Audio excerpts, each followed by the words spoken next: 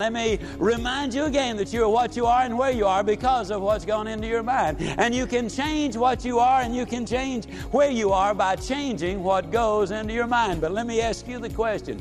How many of you have ever wondered in your own mind if you really as an individual had what it takes to be successful? Welcome to The Ziglar Show, where we inspire your true performance. I'm your host, Kevin Miller, and in this show, Zig Ziglar asks a question that is gigantic. He asks, what makes a person successful? His message was delivered from a live stage to a live audience, and he literally had them respond back and wrote these things on a whiteboard. From the question, he makes a dramatic point. From the answers, he makes a dramatic point. You'll have to listen to the show to find out what it is. But from the message, I posted on Facebook this question. Where did you learn about character, morality, ethics, the greatest values in life that school doesn't teach? And if you have a story about a time when you were not well schooled in these areas and incurred challenges as a result, please share. The amount of responses that we got put this in the top 5 of all questions that we put out on Facebook. So we obviously hit a nerve. Tom Ziglar and I talked through a lot of these, and that's what we're going to share with you. But we'll kick off with an almost 5-minute clip from Zig after I share these great resources. I'm a foodie, and I enjoy learning about the process that brings great foods and beverages from idea to the table. And then I like tasting them and learning the nuances of what creates the most significant tastes, from coffee to cheese to distilled beverages. I did a tequila tasting in Mexico, and recently bourbon. Heaven Hill Bottled in Bond bourbon really impressed me from the story to the taste. I grew up in Kentucky, where horse racing and bourbon are famous, and I got introduced to Heaven Hill Bottled in Bond bourbon. It's produced by Heaven Hill Distillery, which has been and still remains family-owned since 1935, and I'm impressed with the bourbon's ultra-rich, smooth taste, and right on the bottle it states that this bourbon is 7 years old, which is actually 3 times longer than what's required to be certified as bottled in bond. I feel with beverages, the longer the prep, the better the taste. Being a bottled in bond product means it must pass a list of 7 requirements that set the standard for this quality bourbon. So look for it at your local store. Heaven Hill reminds you to think wisely and drink wisely.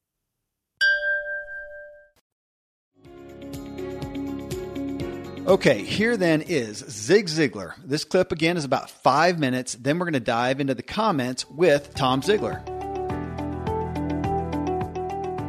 Let me remind you again that as we talk along these lines, that all of us still want the same thing. All of us want to be happy and healthy. We want to be secure, reasonably prosperous. We want to have friends and we want to have peace of mind. Let me remind you again that you're what you are and where you are because of what's gone into your mind. And you can change what you are and you can change where you are by changing what goes into your mind. But let me ask you the question. How many of you have ever wondered in your own mind if you really as an individual had what it takes to be successful? How many of you have ever held on a regular basis your own little personal pity party? Something that you had planned on happening didn't happen, and you said, oh, poor little me. Nothing ever goes right for me. And then you would point out somebody else, well, I can see why that guy'd make it, why he's bright, he's articulate, he's well educated, he's personable. I can see where this lady would make it, why she's a marvelous communicator, has a wonderful personality, loves people, gets along with everybody.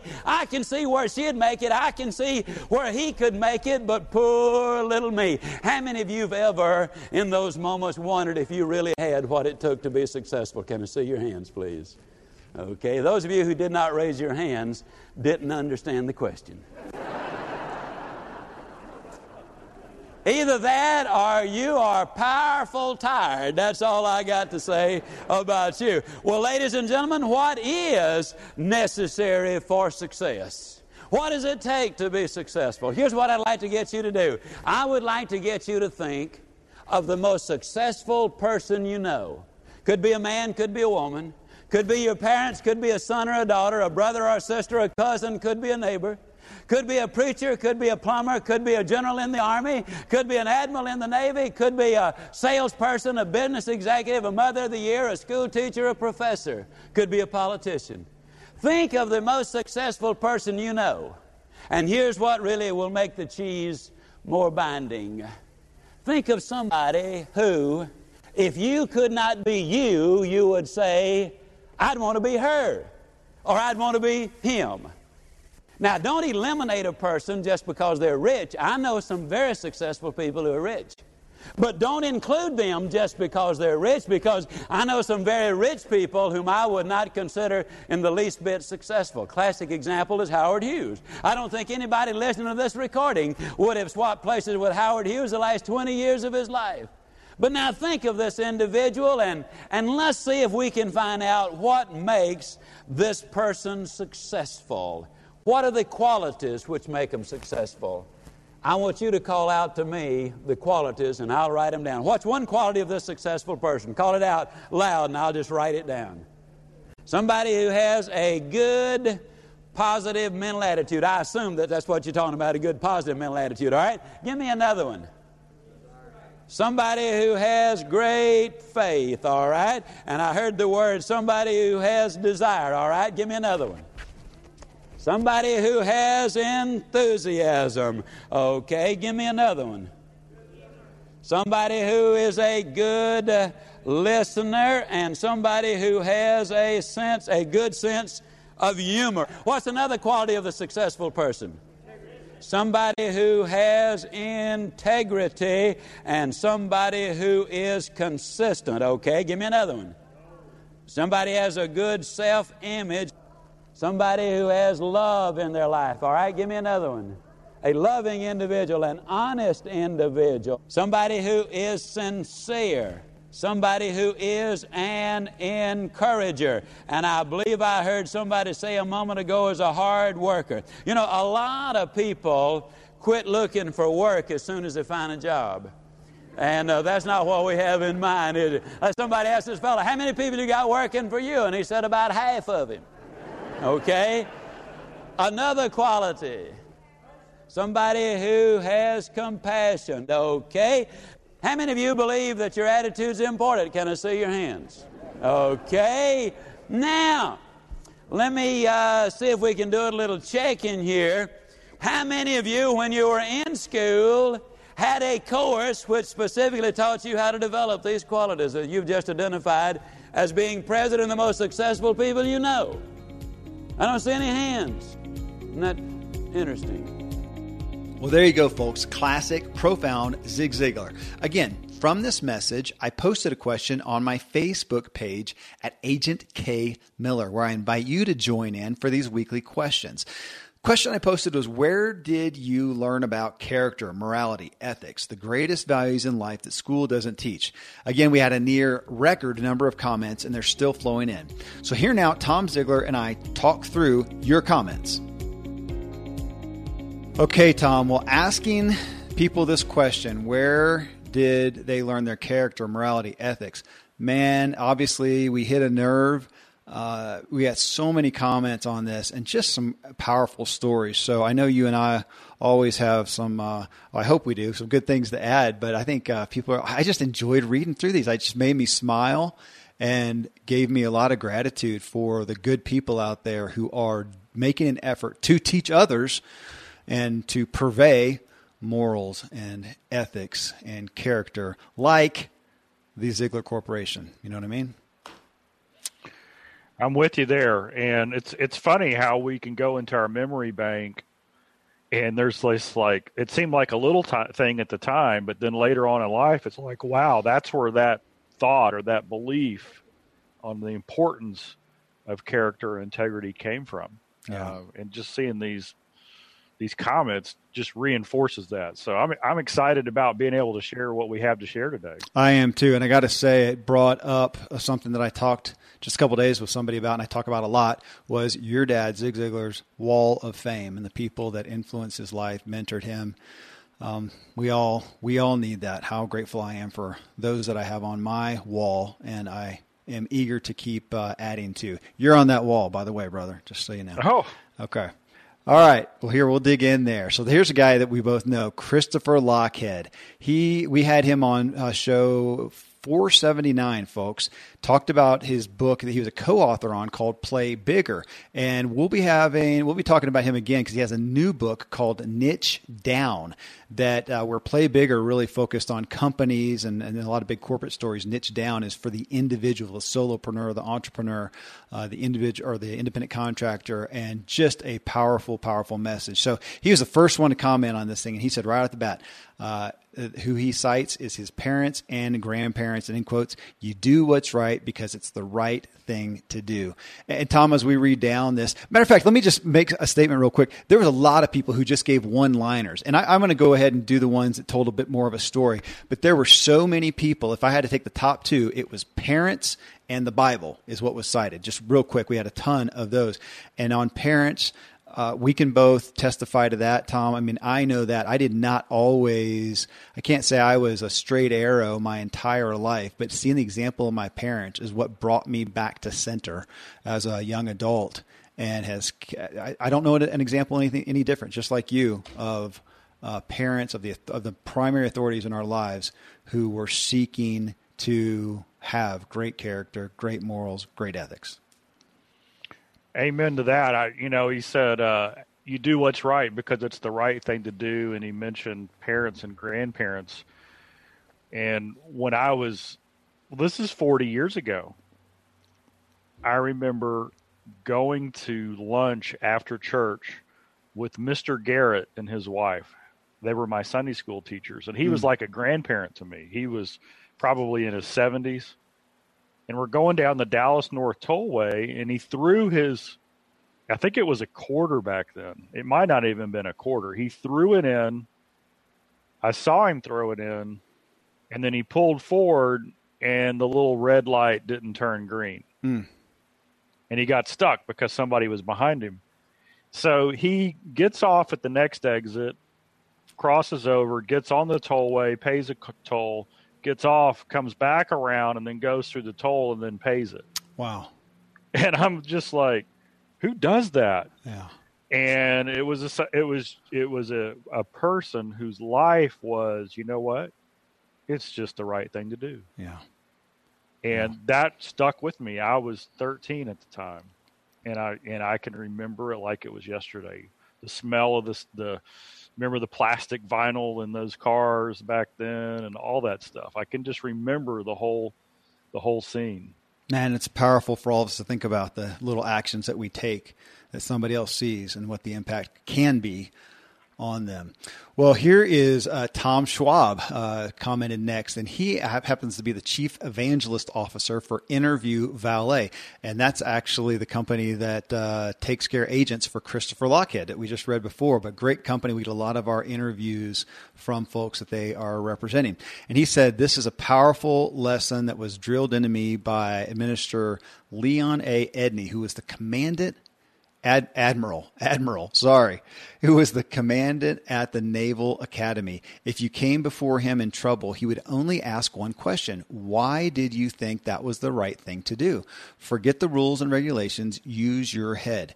Many midshipmen were sent to him for punishment for breaking a rule and left being thanked for doing the right thing.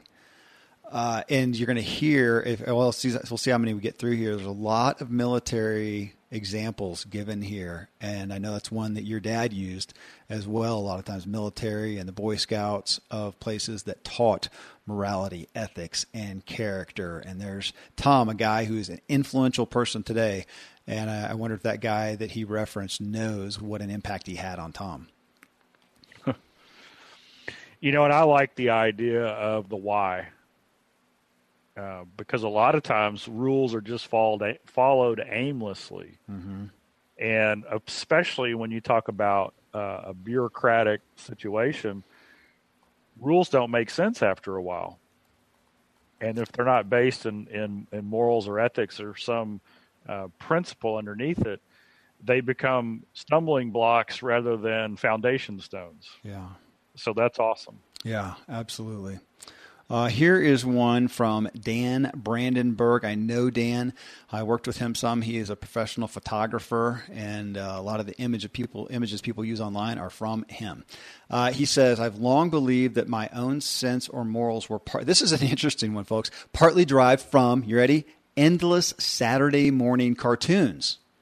The characters were always, and I think he's probably our age, Tom, probably 40, somewhere in there. The characters were always facing some kind of dilemma and would find the moral solution in 30 minutes or less. The episodes would always end with a 1-minute lecture about how knowing is half the battle. No matter the cartoon, the good guys always came out on top by not lying, cheating, stealing, or hurting others, etc. The heroes always came to the aid of those in need, even at their own peril. They served as role models. As a kid, I wanted to be a brave, bold, honest, and courageous as my cartoon heroes. I'd also like to add that the same is true for countless TV action heroes of old, especially growing up obsessed with MacGyver. As a preteen, I often referred to his moral compass to guide me. He was a humanitarian who tried to help people through intellect while also trying to avoid violence. For better or worse, TV is a very powerful medium, especially for children. But in this case, I think it's been a force for good. And Tom, man, I'd have to say back then, I don't know about today. I struggle with that sentiment today. But back then, I remember it, man. Schoolhouse Rock, you watch the Saturday morning cartoons and you get this message from Schoolhouse Rock. There was some good stuff that our generation, got to benefit from. Of course, today, I don't know that is quite the case. And it's amazing how we don't pay much attention as a culture to the messages that are going out like we should, whether it's messages that are today are embedded in video games or in music or in social media or in all these little memes that we see. And yet here's an example of how it could be done right. And, Dad had this great quote. He said, you are what you are and where you are because of what's gone into your mind. And you can change what you are and change where you are by changing what goes into your mind. We need more programming like this. It has that moral compass at the end. And the challenge today is the flavor of the decade of the culture now is who's to say what's right or wrong, what's truth or not. And so that means you can't say anything other than everything. Yeah, that's so true. What it speaks to me of is just the benefit of good, continual, just what you said, positive programming. And I'm going to make a call out that after a road trip I had recently and listening to Mr. Zig Ziglar again, and his statement about listening to something 16 times is what plants it in your head, that my family and I have now committed to going through the CDs of Zig Ziglar and listening to them 16 times. It'll take us a while because I told the kids I'll promise to not make it longer than they want. So if it's a 10-minute segment, 15-minute, then we'll leave it to that. And I won't preach to them afterwards. We're just going to listen together. So we're going to do it on our own. Well, hey, Nate Scott here says, I have to go with the Bible. It's my current source. So many stories with great examples of all three of these things. Can't ask for a better teacher. I thought by my age I would be a master of these three values, and I'm finding what I thought was written in stone was really a dry erase board, and it changes. I can't wait to have to change some of them again as I move out of the military. Okay, so you can't ignore that statement. What he thought was written in stone was really a dry erase board, and it changes. Now, in the Christian realm, there's a controversial statement right there. I will make my own in that I am a guy who loves black and white. I want to know what's best and what's not best, and I want to do what's best. And yet as time goes on, and when you look at that Bible, there are so many things where one chapter in one context, God has this directive, and in another chapter in a different context, he has an opposite directive. And what it has showcased to me is that God is in stone, and I'm to seek him in that moment, in whatever space I'm at, and look for him to tell me what to do. Because, like this guy, like Nate says here, it's hard to have a written in stone definitive on a lot of things. To me, it's when I study God's word, it's almost, I can understand the comment of being like a dry erase board. It's like me, the more I understand, the more the onion peels back, the more levels that it goes. Yeah. And what I thought was, kind of a principle or a truth for one area is so much deeper than just the one area. so I get where he's coming from. One of my heroes, Rabbi Daniel Lapin, he talks about, the world is always changing, but truth never changes. Yeah. And so what we've got to do is go find the truth and build our life on that, because the environment is always changing and the pressures seem to always be changing, but there are some things that never change. Yes, there's a lot of tension in that topic. Well, hey, Maureen, it looks like Swoger here. She says, I learned a lot from how my parents lived. Their faith, hard work ethic, determination. It's so much more than what we preach, but how we live or what we see in our earliest examples. This has personally motivated me to want to become better for my children. It's not about me anymore. I got to second that. I don't know if there's anything more convicting to my character, my pursuit of good character, than being a father. And I'll have to say that there are I've seen fruit from my kids that gives me great gratitude. But it's something that I am concerned about every single day is my example to my kids. And it's always a concern. Am I being the best that I can? Am I being the best mirror of Christ that I can? And those are some hard shoes to follow.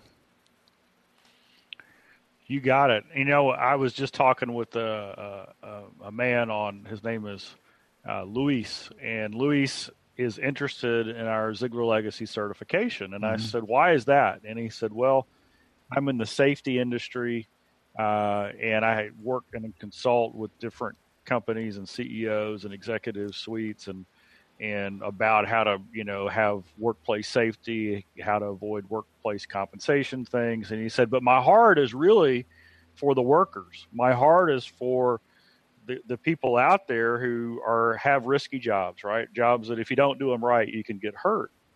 And I said, why is that? And he said, when I was a young boy he said, my dad was in an accident. He was on the job and he was head of maintenance, and there was an arc welding accident. And my dad was burned on 30% of his body. And he said he recovered, and it took months, and he went back to work, and he just recently retired. But he said so many workers today, they don't understand the impact that an accident will not only have on you, but on your whole family. And so he's like, he'd learned this lesson. His dad overcame a lot to get where he was. Then he had that accident. Then he overcame again. And he saw, his dad is a superhero. And now he is in his own career trying to influence and impact the next generation to do things right so that they don't have to have that struggle. And so that the dominoes don't fall and impact or limit the decisions and the careers that they can choose down the road because they had an unnecessary accident. So it's amazing how when you see somebody, especially when a child sees a parent go through a really difficult time and then handle it correctly and rise above it, how that seems to have a multiplying impact on the next level, the next generation. Yeah. It's daunting and an amazing privilege as well. Well, here Colin Martin says, I learned about character from my Boy Scout leaders and their lessons in the Scout Oath and Scout Law. Almost all of them were former military, which influenced my decision to join myself. I witnessed real character in action in the Army.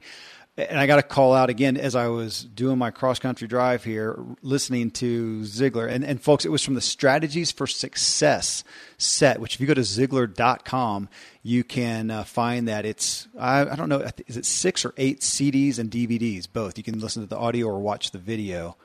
It's 6 or 8.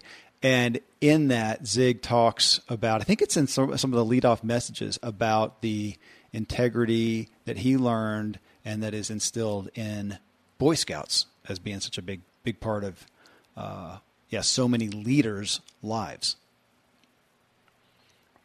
Here's an interesting story. My, this is a great. Okay, so here is a legacy story. So my dad, when he was in high school, the high school history teacher really inspired Dad with this concept. Here's the concept. The teacher said, if those who have more don't reach down and help those who have less up to the next level, then eventually, by the sure weight of numbers, those who have less will pull those who have more down. And so that was the bedrock of, kind of Dad's initial philosophy. You can have everything in life you want if you help enough other people get what they want. Now, that high school teacher, when he was a boy, was mentored by the person who founded the Boy Scouts in the state of Mississippi. And that person's name was Thomas B. Abernathy. And, of course, my mom's maiden name is Abernathy. So my mom's father mentored the boy who became the teacher who influenced at an early age my dad's love for education and philosophy.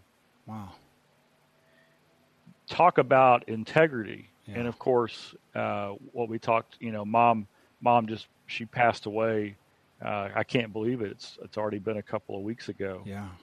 Last night I was in her apartment there at the senior living community, and we're and it's one of those, it's surreal when you go through your parents, especially after you've just lost them, losing mom, and we know where she is, and we're grateful and happy and blessed with the life that she lived.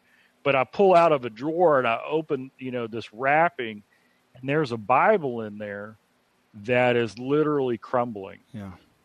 And I open it up, and it was given to my grandfather in 1905 on his 13th birthday. Wow. And I'm looking at this history, right? And so I'm thinking, gosh, this is, maybe this is the place where my grandfather had the inspiration to take principles and values like the Boy Scout oath into a state like Mississippi that influenced the young scout who would become the teacher who would have an impact on my father. I mean, it just ripples through. And so what a connection there. And of course, later in life, Dad was awarded the Silver Buffalo Award from the Boy Scouts for his lifelong support and recognition from the stage of what a powerful organization and all they've done around character and integrity for young people. Yeah, that's an incredible story. And I gotta say, I've got a Bible like that falling apart from my grandfather. It's in a big Ziploc bag. It was he passed away long ago, but I had an aunt and uncle just moved, and I was the recipient of that Bible. Really grateful. So a sweet memento. And thanks to these sponsors for bringing us today's show. I live high up in the Rocky Mountains where the air is clean and fresh as possible, but then I step indoors and I'm breathing in untold amounts of toxins and allergens from paint and carpet and cleaning chemicals and pets and furniture and appliances and mold and so on. Studies show the indoor air is 2 to 5 times more polluted than the outdoor air anywhere you are, and in some places it's 100 times worse than that. Well, the solution is to get an air purifier, and Air Doctor is just the best out there. It filters out 99.99% of dangerous contaminants and allergens, such as pollen and pet dander and dust mites and mold and even bacteria and viruses, so your lungs don't have to try to do that. Air Doctor comes with a 30-day money-back guarantee, so if you don't love it, just send it back for a refund minus shipping. Go to airdoctorpro.com. You can use the promo code Kevin, and depending on the model, you'll receive up to 39% off or up to $300. Exclusive to podcast customers, you will also receive a free 3-year warranty on any unit, which is an additional $84 value. So to get the special deal, go to AIR, DOCTORPRO.com. Use promo code Kevin. Thankfully, the days of building a business website, then having this massive endeavor to integrate an online store are gone. Today, Shopify has fixed all that. I had one business where we actually built the entire website on Shopify's platform. So whether you're just starting out or you're selling $1 million of product already, Shopify is just the industry leader. It works the same for physical products or online and digital, and Shopify is just hands down the best out there. Most importantly, Shopify helps you turn browsers into buyers with the internet's best converting checkout. It's 36% better on average compared to other leading commerce platforms. Getting people to buy is not that hard, at least to the buying point, but getting them to actually give their payment info is, and Shopify is king in that department. They also have top tier customer service, which I think is critical. You can sign up for a $1 per month trial period at shopify.com/Kevin. That's all lowercase. Go to shopify.com/Kevin to grow your business no matter what stage you're in. Shopify.com/Kevin. Friends, I'm pretty candid about my lack of financial prowess. Money and numbers are fairly Greek to me, so I need a lot of guidance. One of my closest friends is a wildly successful wealth manager, and I'm working on some financial literacy and just continually seeking guidance. So I ask you to check out yahoofinance.com. Nobody knows it all, and Yahoo Finance is an incredible resource for the rookies like me or the seasoned investors. You know, before my dad passed away recently, Dave Ramsey and his wife Sharon flew down to visit. We all got to spend a day together, and I was at yahoofinance.com just now. I saw multiple news flashes from Dave and other people that you respect, and they're hitting so many of the hottest areas in finance today. So it's a place to get a snapshot of all aspects of your financial interests, and if you have them, your portfolios. I hadn't realized Yahoo Finance is the #1 finance destination, producing a holistic look at the financial news cycle, including breaking news, original editorial perspectives, analyst ratings, independent research, customizable charts, and so much more. So for your comprehensive financial news and analysis, visit the brand behind every great investor, yahoofinance.com, the #1 financial destination, yahoofinance.com. One more time, yahoofinance.com.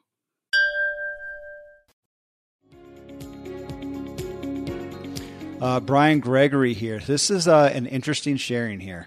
Before becoming an adult, I learned everything about being an adult through the G.I. Joe cartoons and comic books. My parents divorced when I was young. My pops was always working.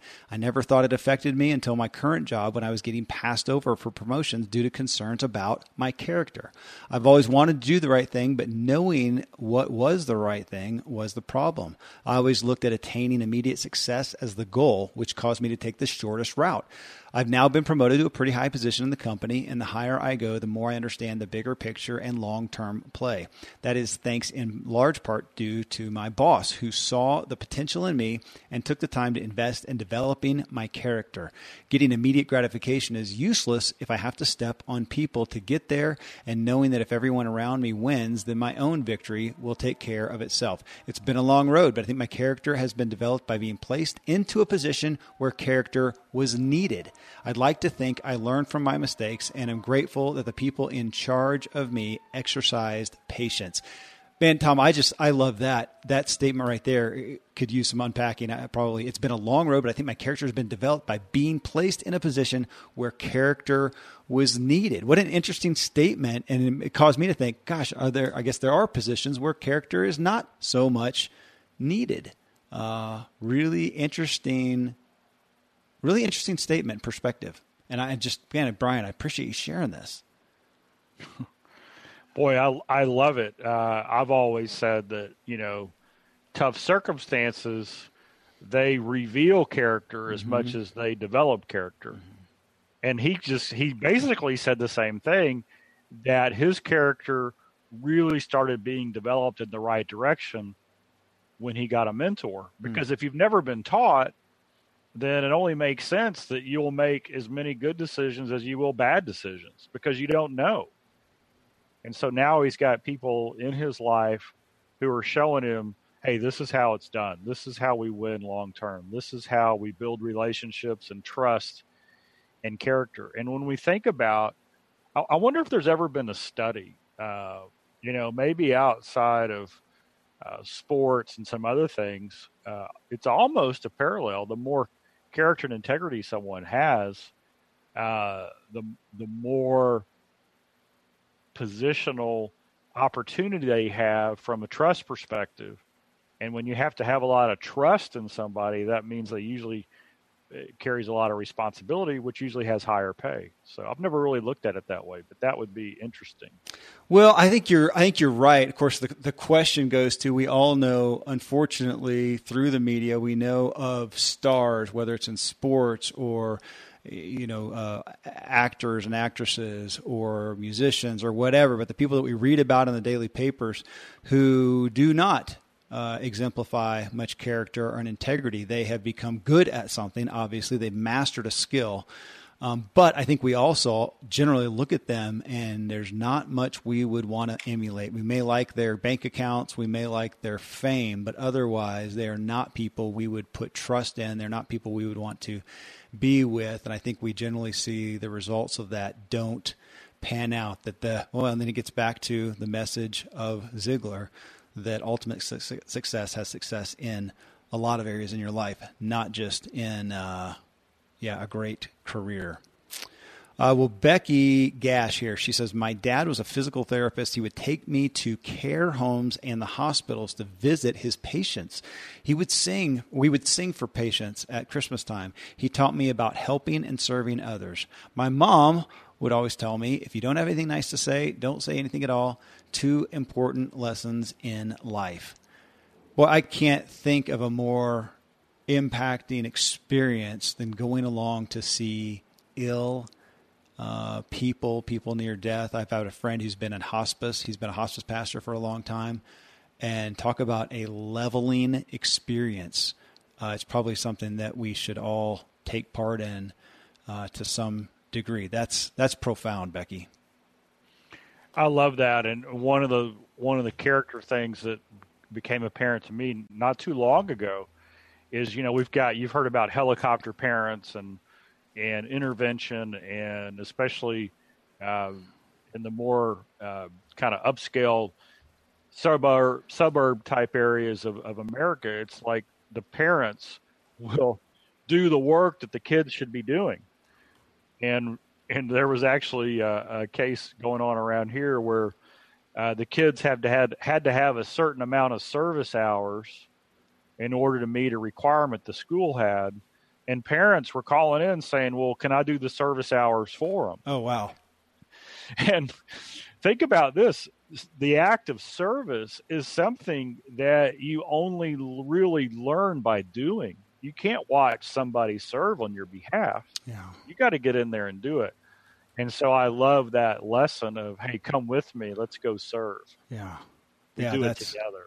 That is significant. And that puts it on us as parents. That was something that my wife and I dealt with years ago. I remember a Christmas where we said, oh my gosh, can we just serve somebody in need? And we were really drawn to the idea of a single mom in need. And we live in a little mountain town up in the Rockies, and it was hard to find an opportunity. We finally got involved for our family's sake. And it sounds a little selfish, but we found a children's home on an a Native American reservation down in New Mexico. And we go there to try to help people, but I know that we went there and we still go there to try to help ourselves. We need that experience and that exposure. Got one here. This is from Jennifer Meisel, and I got to call out to her, Jennifer. Thanks for posting. She posts a lot, and she and I were childhood friends through church. Our parents were friends in Bowling Green, Kentucky, about 15 lifetimes ago. And I remember her parents. I remember her dad, C.A. Meisel. And I know this statement to be true. She says 100%, it's my parents and grandparents, mainly because I saw actions match their words. Seeing my mom and dad help strangers and then not letting anybody know was impactful because it seemed like they only cared that God knew. And also the books I read as a child really had a major impact. Narnia Chronicles, A Severe Mercy, it totally shaped me. That is a sweet testimony. I want that one for my kids as well. Yeah. just another dad story. It wasn't until he passed away and we started getting all the letters and notes that we realized how many people he had written personally that he never told anybody, just offering hope and encouragement. Yeah. What a mark that somebody can have just doing it to serve and not for any other reason. So I'm with you on that. Yes, I often have the perspective of God watching me, and he sees. It shapes a lot. Steve Rosen here, and Steve is a well-known guy in the fitness arena. He's a trainer and does a lot online. He said, Zig was my first true mentor when it came to values. In an industry with so many fakes, frauds, and hacks, Zig's legacy only gets stronger and more positive. I'm grateful I found him first because his kindness and integrity changed my life. And I have dear appreciation for that testimony because that is mine. As a kid growing up with my dad taking me to a lot of motivational seminars, I got to see everybody, and then he got us in with, I don't know how he did it, but got us in where we would not pay. We'd get in for free, and we'd go help sell the speakers' products back at the tables in the back. And through that, I got to see behind the scenes access to a lot of these guys, and I was often disappointed. But with Zig Ziglar, I was not. My testimony is like pretty much everybody else, with 50,000 people around when I stood in line to get an autograph, or when he came back to the product table and I got to meet him. It felt like I was the only person in the room. And you know what? It's why I'm here today, Tom. Well, that and because you're a pretty good guy as well. Yeah. Hey, a shout out to Steve. He was in town in Dallas. Oh gosh, I guess it's close to 2 months ago. We had lunch, and he's just the real deal, sharing his successes and his trials in life. And I think, and all of us have our own trials. And if you follow Steve on Facebook, you'll know what he's dealing with. He's served our country. He's seen a lot of things. He's helped so many people and he's transparent and truthful in what he struggles with and what he wins with. And it's amazing how I love the words in there about kindness as part of the thing. That's the Ziglar message and the Ziglar way. Dad always had a compassionate voice of saying, hey, here's the right way to do it. And what happens when you do that, when that's the example that you hear and you see, is you want to do it and you don't feel less because you haven't always done it that way. A lot of times I say people use the truth as a hammer. And, that's not our responsibility. We let the truth sit there because it's the truth. But, Dad used to say, you'll attract a lot more flies with honey. And that's the idea. We want to impact people's lives, and we want to attract people with honey. And that's kindness. Is there a better one than that? In fact, I recommended Shaunti Feldham's book, The Kindness. Was it The Kindness Challenge? Or yeah, yep, yeah. What a great book. And you can live your life with all these principles, but you wrap it up in kindness, and it really lives on. We have mentioned Shaunti so many times. I actually emailed her not long ago, Tom, just to testify to how many times we talk about her. I don't know what show that was, folks, but if you scroll down, you'll find Shaunti Feldhahn, Feldhaun, maybe. But she wrote the book, it's The Kindness Challenge, or I'm looking at my book stack here, or 30 Days Kindness Challenge. But we talk about it because it talks about being kind. And it's not just about the reciprocity you get. It's about what it does in your own heart and your own brain, makes you a better person. Dennis Durrell, he says, I don't believe character or morality is something that we can learn at all. Rather, I believe there's an innate, God-given sin reference in all of us. Some of us choose to listen to this reference while others tend to follow the world. What we can do, however, is practice being of good character. And this business of character practice, now that is an endless pursuit that we will never complete, but in our failure in our failure, become carved into humble servant leaders. Interesting to me, that first statement, that we have sin in us, sin reference in all of us, and we should, in essence, I think he's saying we should know right and wrong. I think there's a truth to that, of course. I struggle with that a little bit with kids, because I see that if they are left to go their own way, you don't see that moral rudder in them. And I think it's up to us to showcase that, like what you said, with honey, not with a hammer, but to showcase and exemplify and groom that, because I have definitely seen people who did not get that opportunity, and they have never been awoken to it as well. Though I would say, yeah, do we all have an innate sense of right or wrong implanted in us? I think so, but then we got to count on that coming to the surface and being aware of that. And it's I don't know. That's a difficult statement, I think, but I think I get the point Dennis is making. I think I get the point as well, and I'd probably have to have a deep discussion on it. I have this quote. It says, "Attitude is a reflection of character, and character is a reflection of habit." And the comment that I ask the room whenever I present that quote is, I ask people, okay, what came first, character or habit? And that's like a chicken or egg thing, because, and you mentioned young kids, do 2-year-olds, do they naturally share? They don't. As parents, we help them create the habit of sharing, and then they adopt it. And so the idea of practice leading to character is kind of like that quote, habits lead to character. And so I asked a friend of mine who's a psychiatrist and kind of an expert in this category, and I said, what do you think about it? And he said, well, I like it. But then he said, but habits are choices, and our character informs our choices. And so the more character we have, the better our choices will be, which will mean that we have better habits. And so it's kind of a cycle and a circle. The problem is that if we don't get the right input, if we don't have the example, it tends to go back to the more selfish motives that we have. And then we go through life until we get a mentor later in business, like we talked about earlier, who says, no, wait. If you always put yourself first, you're never going to build the trust and the relationships that you need long term. Yeah. Right. Yeah. And so we need to learn it from the outside, what we should be doing. But on the inside, I think what we have is God's put he's put this need for truth in us, and our heart recognizes the truth. People would ask Dad, they would say, gosh, you speak, your message is almost the same every time. And Dad would say, yeah, the truth never changes. Yeah.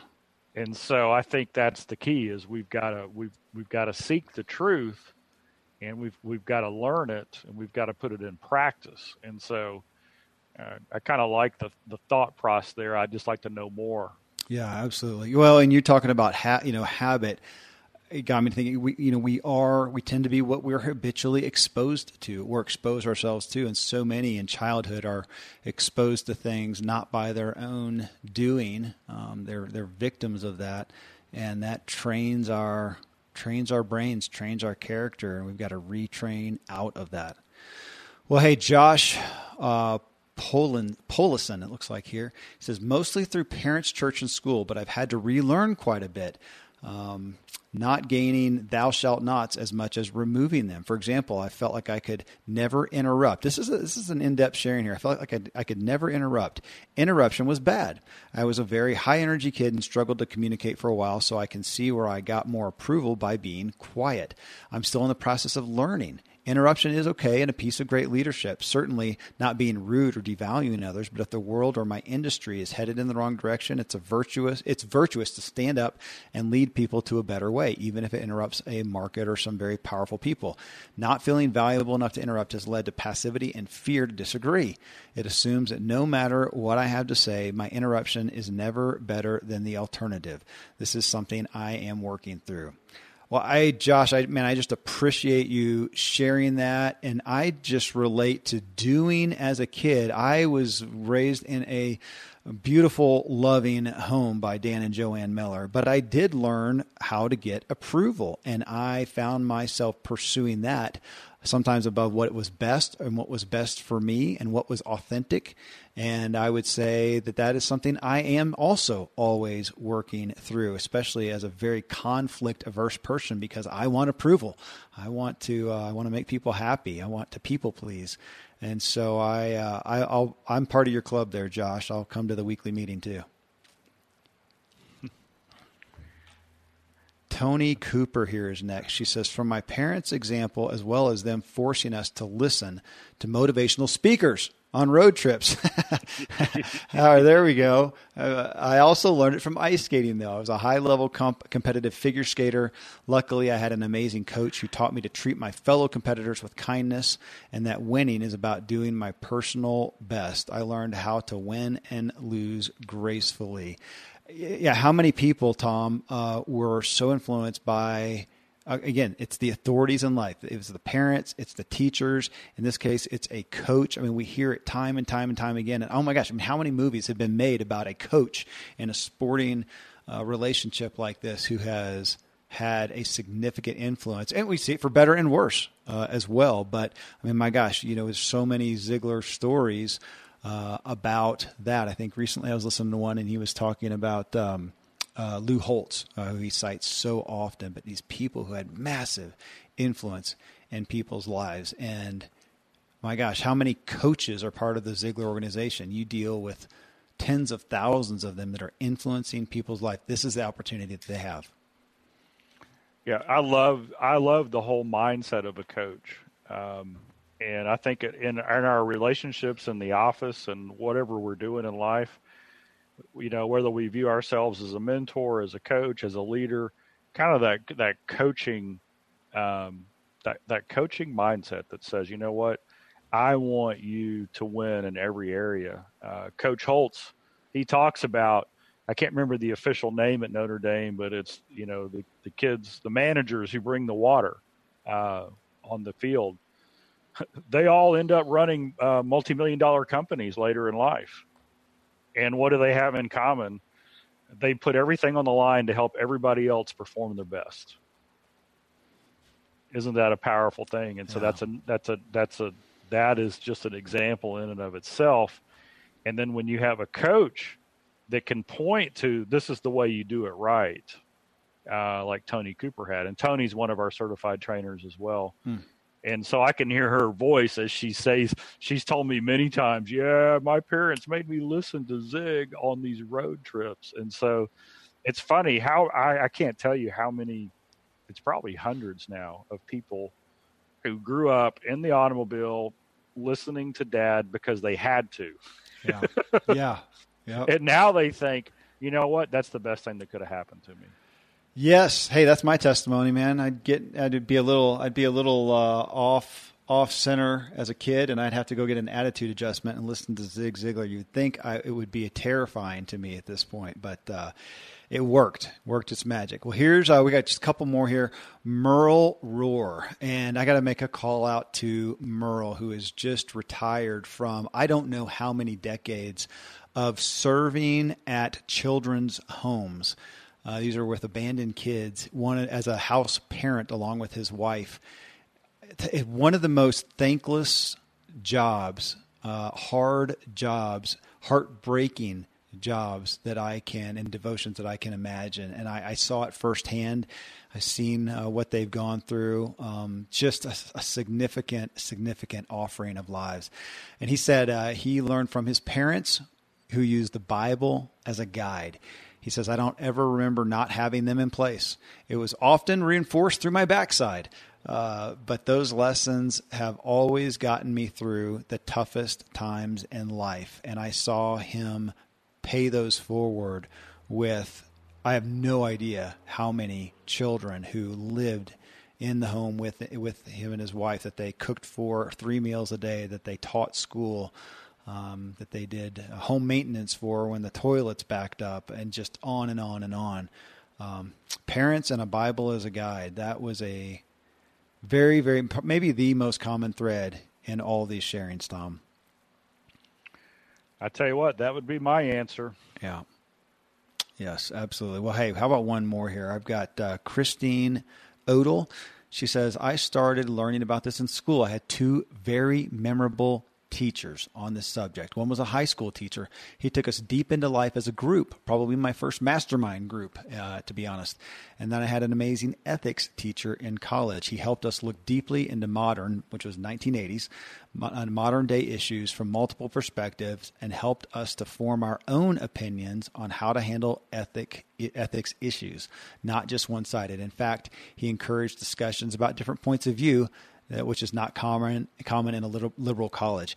Well, Tom, that brings me to, and I wrote this down. I love your statement of not using truth as a hammer, that when we look at our opportunity to teach and pass on to those around us, whether it's kids, coworkers, employees, everybody we touch, and we have the opportunity to touch or to emulate good character, good ethics, good morality, it's very tempting, or I'll just speak for myself. I am very tempted to teach it how I see it and how I believe in it and how I've experienced it. And so I really appreciate Christine showcase an example of somebody who did not do that, but they just opened up the platform, and it sounds like in love and respect, to allow the topics of ethics, morality, character to be discussed. I think when we do that, we see people gracefully come to a good place and to the right place.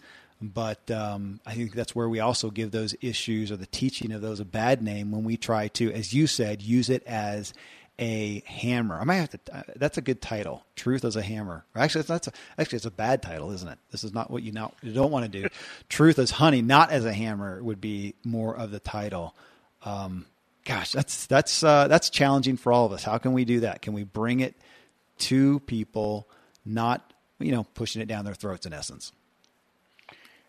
This might be a good one to leave off on. Maybe we'll get some comments on this on the iTunes reviews, but I spent a lot of time really investigating the difference between love and tolerance.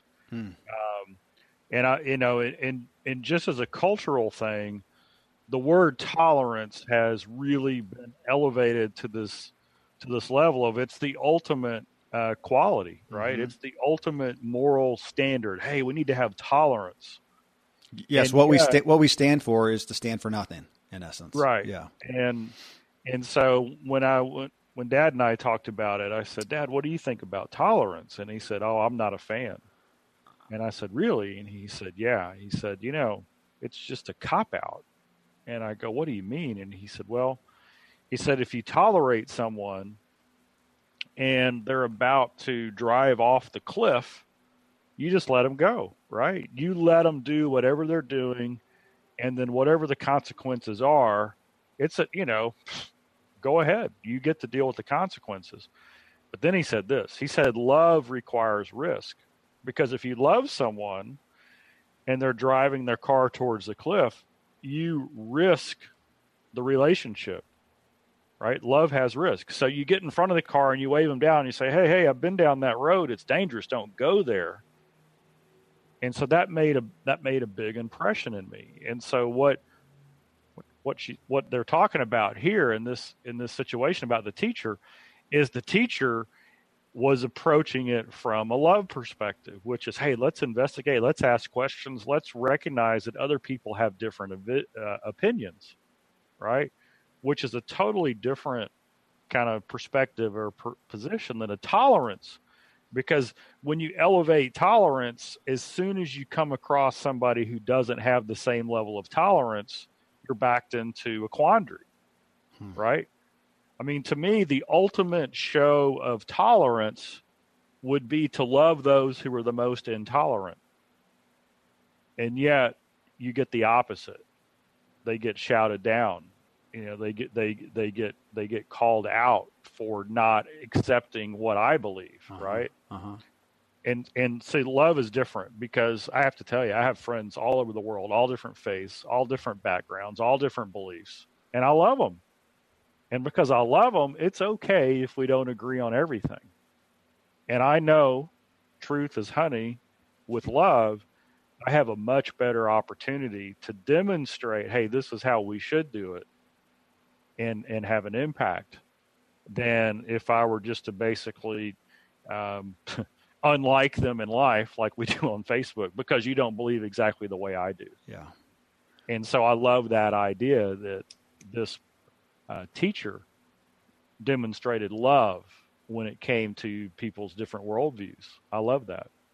I do too. And I think you talked about leaving off on that. Maybe people would have comments. I think they would. We might need to ponder that for a show. Love or tolerance. That's dicey water to talk about there. Maybe we should take it on. What do you think? I like it. Okay. I like it. All right. Well, folks, tell us what you think if we should take that one on. You can, if you go to my Facebook page, Agent K. Miller, you can see these postings and let us know if we should take that one on. Folks, thank you. Just blessed sharings right here. I am motivated to seek more influences to shape my own character, ethics, morality, and to do even better in being a better example of that to all of those around me and lead them in that direction. Tom, brother, thank you for being one of those people in my life, enduring to help shape my own character, morality, and ethics. Appreciate you, brother. Love you too. Likewise. I love you too. I love you. I don't just tolerate you. I love you. That's right. That's right. All right.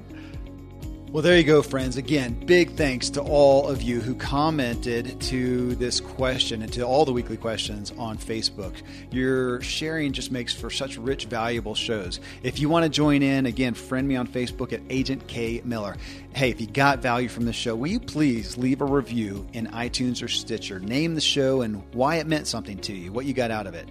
I've got a treat for you in our next show, and I'll fill you in right after I share some great resources with you. Well, coming up next in show 603, I have a treat for you. At Social Media Marketing World in San Diego earlier this year, I saw this guy walking by in a bright yellow tux. I mean, you could not miss him. And my mom says, "Oh my gosh, Kevin, I've got to introduce you to Jesse." So we walk over, I get an introduction. Later, I get the story from my dad. And folks, it's a movie-worthy story, literally. Guy took a college league baseball team in Savannah, Georgia that was having literally maybe a couple hundred people come and attend any given game. And Jesse went nuts. He decided to make the event about family and entertainment with a little baseball thrown in. A couple short years later, they pack out every game with over 4,000 people and are sold out more than a year ahead. It's truly an amazing and true story. Kind of where the truth is stranger and more glorious than fiction could be. Going from a nice living he and his wife had to going $1 million in debt, living on ramen noodles, and literally to now being poised to change baseball as we know it.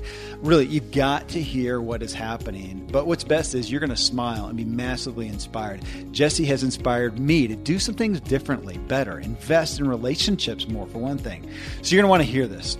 Till then, folks, thank you for letting me walk with you as we inspire our true performance together.